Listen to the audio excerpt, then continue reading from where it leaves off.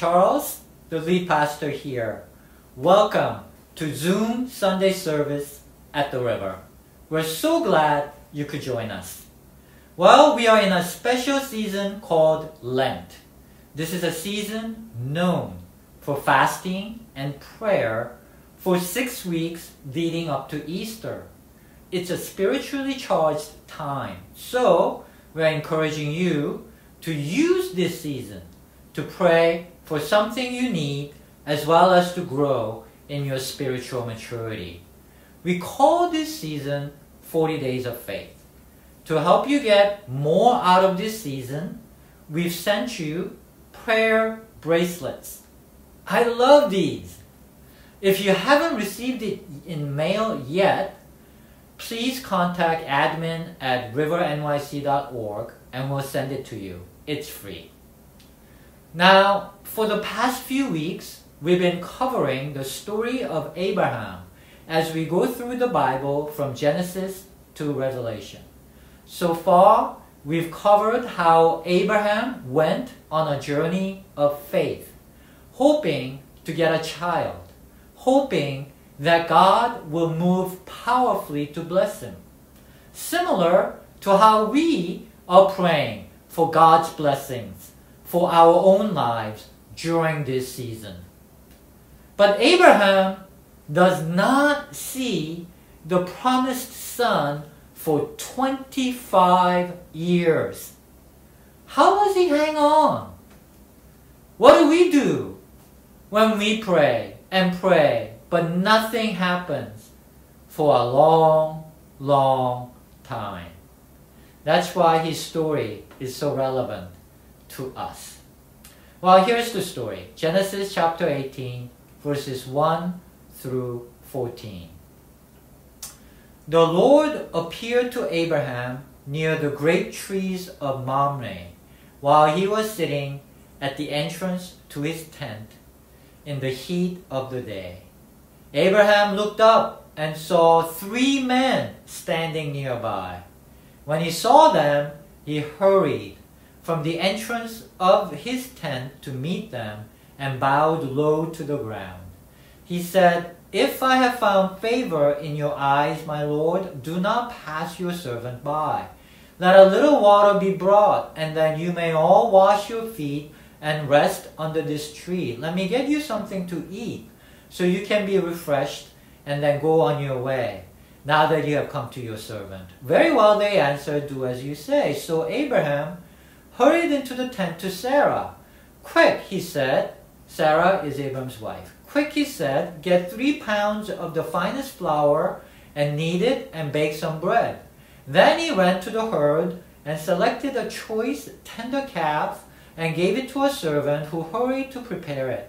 He then brought some curds and milk and the calf that had been prepared and set these before them. While they ate, he stood near them under a tree. "Where is your wife Sarah?" they asked him. "There, in the tent," he said. Then one of them said, "I will surely return to you about this time next year, and Sarah, your wife, will have a son." Now Sarah was listening at the entrance to the tent, which was behind him. Abraham and Sarah were already very old, and Sarah was past the age of childbearing. It's been 25 years since the promised son. So Sarah laughed to herself as she thought, "After I am worn out and my husband is old, will I now have this pleasure?" Then the Lord said to Abraham, "Why did Sarah laugh and say, 'Will I really have a child now that I am old?' Is anything too hard for the Lord?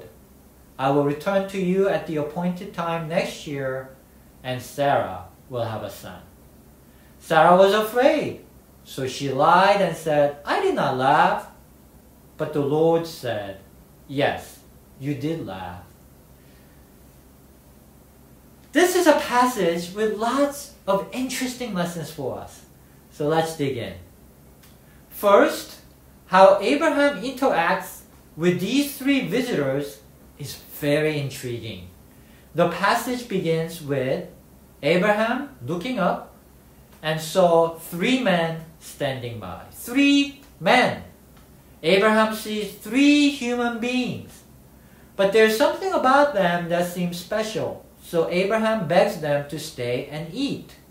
But then towards the end, the passage reveals it was God who was visiting. See, it says, then the Lord said to Abraham, why did Sarah laugh? So clearly, God appeared to Abraham in a form that wasn't easily recognizable at first. God looked like a normal human traveler. This is something that happens multiple times in the oldest parts of the Bible. God appears to Gideon, Joshua, Jacob, Abraham, and they don't recognize God as God. Only after a while, realization dawns on them that they were talking to God. James Kugel is a professor of Old Testament at Harvard. He's a devout Orthodox Jew, reveres the Bible, and in his books, God of Old and How to Read the Bible, he says this about the oldest passages in the Bible. The God of old appeared to people unexpectedly. He was not sought out. Often, he was not even recognized. At first mistaken for an ordinary human being, the realm of the divine was not as it is today, a spiritual dimension set off from the material world. The spiritual and the material overlapped, and the realm of the dead was a real domain just beyond the world of the living. Ordinary reality was in constant danger of sliding into something else, something stark but oddly familiar, and God was always standing just behind the curtain of the everyday world. Beautiful insight, isn't it? So intriguing. James Kugel says this is what set Judaism apart. It was not monotheism. There were other religions in the ancient world that worshipped one God. But this idea that God is standing just behind the veil all around us every moment of our lives, and we were servants of God, that was revolutionary, he says. See, if this is true, we don't have to go to heroic lengths to get God's attention, fasting, serving people, praying our hearts out. They do have many benefits, but please keep in mind, you don't have to manipulate God into granting your prayers. God is right there with you, ever present, just behind the veil, rooting for you. We stand in the presence of God in every ordinary moment. So have confidence. God is paying attention to you and your situation right now, even as you pray. Don't ever feel alone and abandoned. God is with you and God is for you. Amen. See, James Kugel says this idea that God is just behind the veil, it also gave dignity and purpose to everyone who believed, because you stood in the court of God as servants of God no matter who you were. You could be a lowly day laborer, a shepherd, a baker, a carpenter. It didn't matter. In the old Bible, if you believed, and this is what set Judaism apart according to Kugel, everyone stood in the court of God as servants of God, the King of the universe. See, that gives you dignity and purpose, because you're standing in the court of God. And human beings need meaning and purpose, something you can live for. Our souls long for transcendent purpose to our existence. Do you have meaning and purpose in life that satisfies your soul?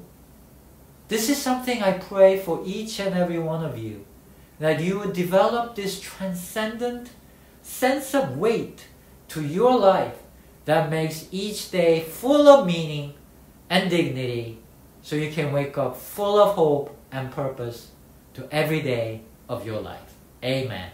That's precious. That anchors your life. That becomes energy and fuel to your days. But a problem soon emerged within Judaism. It became too easy to become afraid of offending God.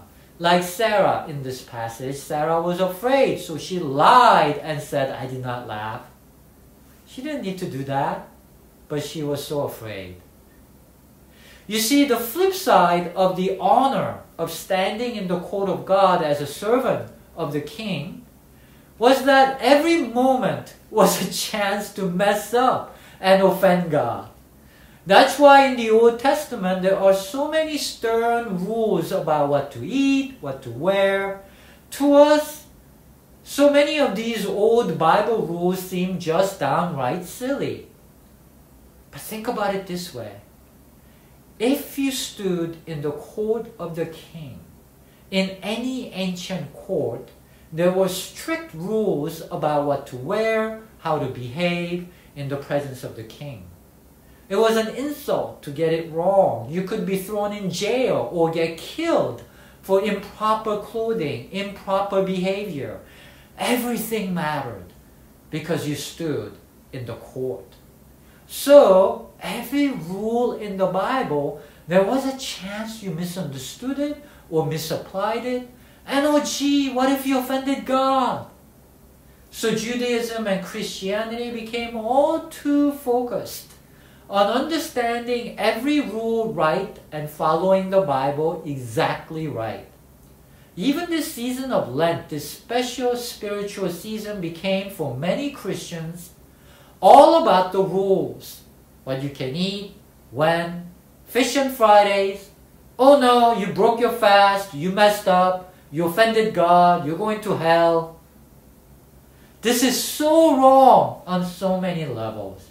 God is not watching to punish you. God is not like an ancient Middle Eastern tyrant. No, God is rooting for you. God is not like some kind of Nazi Santa Claus keeping a list, and if you mess up, you're going to get it. No, God is kind. God loves you. God is rooting for you. Look, Abraham and Sarah, they messed up a lot too during their journey of faith. In fact, they completely lost faith in God's promises. Right? Sarah laughed to herself as she thought, after I am worn out, my husband is old, it's been 25 years, will I now get this pleasure? There's no faith here, right? Zero faith. And it's not just Sarah. Abraham felt this way too. In the chapter just before, Abraham says to God, Abraham fell face down, he laughed and said to himself, will a son be born to a man 100 years old? Will Sarah bear a child at the age of 90? And Abraham said to God, if only Ishmael might live under your blessing. There's no faith here. And the Bible tells us faith is the thing that pleases God. That without faith, it's impossible to please God. It's very offensive to God to not trust Him. Now, who is this Ishmael? Why does Abraham bring him up? Well, because Abraham and Sarah lose their faith in God, they come up with a scheme to have a son anyway. Sarah's slave, Hagar, is forced to sleep with Abraham to bear him a son, Ishmael. When you think about it, this is just downright horrible, isn't it? To force your slave to sleep with a master to get a son? Oh! They seem so blinded by their desires that they become willing to do anything, to hurt people in their pursuit of their goals. Now I know people say this kind of thing happened at the time. This was normal at the time. I know that we can't apply our standards to their times and their culture because we are not living in their time. We don't know what the conditions are exactly right. It's not right for us to judge them in that way and be too harsh. But if we really think that way, you can justify any behavior that way. You can't do that. Slaves in America were treated horribly. Was that all right? Just because everyone did it back then? No! What is wrong is wrong. What Abraham and Sarah did was very harmful to another human being, especially when Abraham and Sarah later on kick out Hagar and Ishmael into the desert to die. After Isaac, the promised son, is born, Abraham and Sarah become so concerned about Ishmael hurting Isaac, Ishmael and Hagar get exiled to die in the wilderness. Once Isaac is born, Ishmael goes from please bless Ishmael to he's an obstacle to Isaac, let's kick him out to die. This is horrible. This is Abraham's son. How could he do that to his own son? Just terrible. Abraham appears to be so blinded by his obsession with Isaac, he would do anything. I'm certain God, who is love, was very disappointed by Abraham. The point is, Abraham was not some saint who had perfect faith and who did things right. He was just an ordinary human being just like you and me, full of flaws, and he messed up really badly at times. But God stays faithful to Abraham. It's not because Abraham was so righteous that he got his prayers answered. It's because God is so faithful, Abraham was blessed. Remember that. God is rooting for you. God is not watching for you to mess up so God can punish you. God is merciful and generous. Of course, there are consequences to Abraham's horrible behavior. This obsessive focus on Isaac that blinded him to suffering he inflicted on other people, this caused problems for Abraham and Isaac. I believe this is one big reason why God insisted that Abraham give up Isaac. I do not believe that sacrifice was demanded by God because God wanted to punish Abraham. God wanted Abraham to grow, let go of his maniacal obsession about Isaac. God was not going to let Isaac be killed. Abraham is not punished. That was never God's intention. God wanted Abraham to be able to let go of his obsession over Isaac so that everyone can live healthier lives. This shows God was always on Abraham's side. God just wanted Abraham to grow as a human being so everyone can benefit. This is a great lesson for us because we too can become obsessive. As we pray for miracles, as we pray for blessings from God, we too can get overly obsessed and end up hurting ourselves and others. It's not healthy to get so focused on how can I get God to move for me? How hard can I pray? How much fasting can I take? Just remember, God is already rooting for you. You don't have to twist God's arms. And as if that's possible to begin with, God will do what God will do. You see, what is encouraging about the story of Abraham is that he grows as a human being. He becomes willing to risk his own life to help others, as seen when he fights an army to rescue Lot, his nephew, which is a contrast to how he sold his wife off in a lie to protect himself. Abraham goes from being a complete coward to being brave. He becomes willing to let go of Isaac. That shows some maturity. He grew as a person. So the story of Abraham shows us that journey of faith is not just about getting your prayers answered. It's about growing as a human being. Our prayers and our faith often do start with praying for a selfish need. But it yields so much more along the way. Isn't that great? That's why we are asking you to pray for something you need. That's how we start. But this season is not all about just getting our prayers answered. I want us to know the way of God. I want us to have that dignity and purpose and transcendent meaning in life. And I want us to grow as a human being that knows how to love unconditionally. I want us to know the God of old, God who is just behind the veil, God who walks with us every day, loving us unconditionally, giving us purpose, guidance, meaning, and help and companionship. May your life become transcendent, meaningful in every way without the fear of messing up, free to enjoy the unconditional love of God, enjoying each moment of your life full of hope. Amen. Now, please join us for our Zoom Sunday discussions at 11:45 or in one of our weekly Zoom groups. I love to hear your thoughts, so I hope you can join us over Zoom. God bless you, everyone. Bye.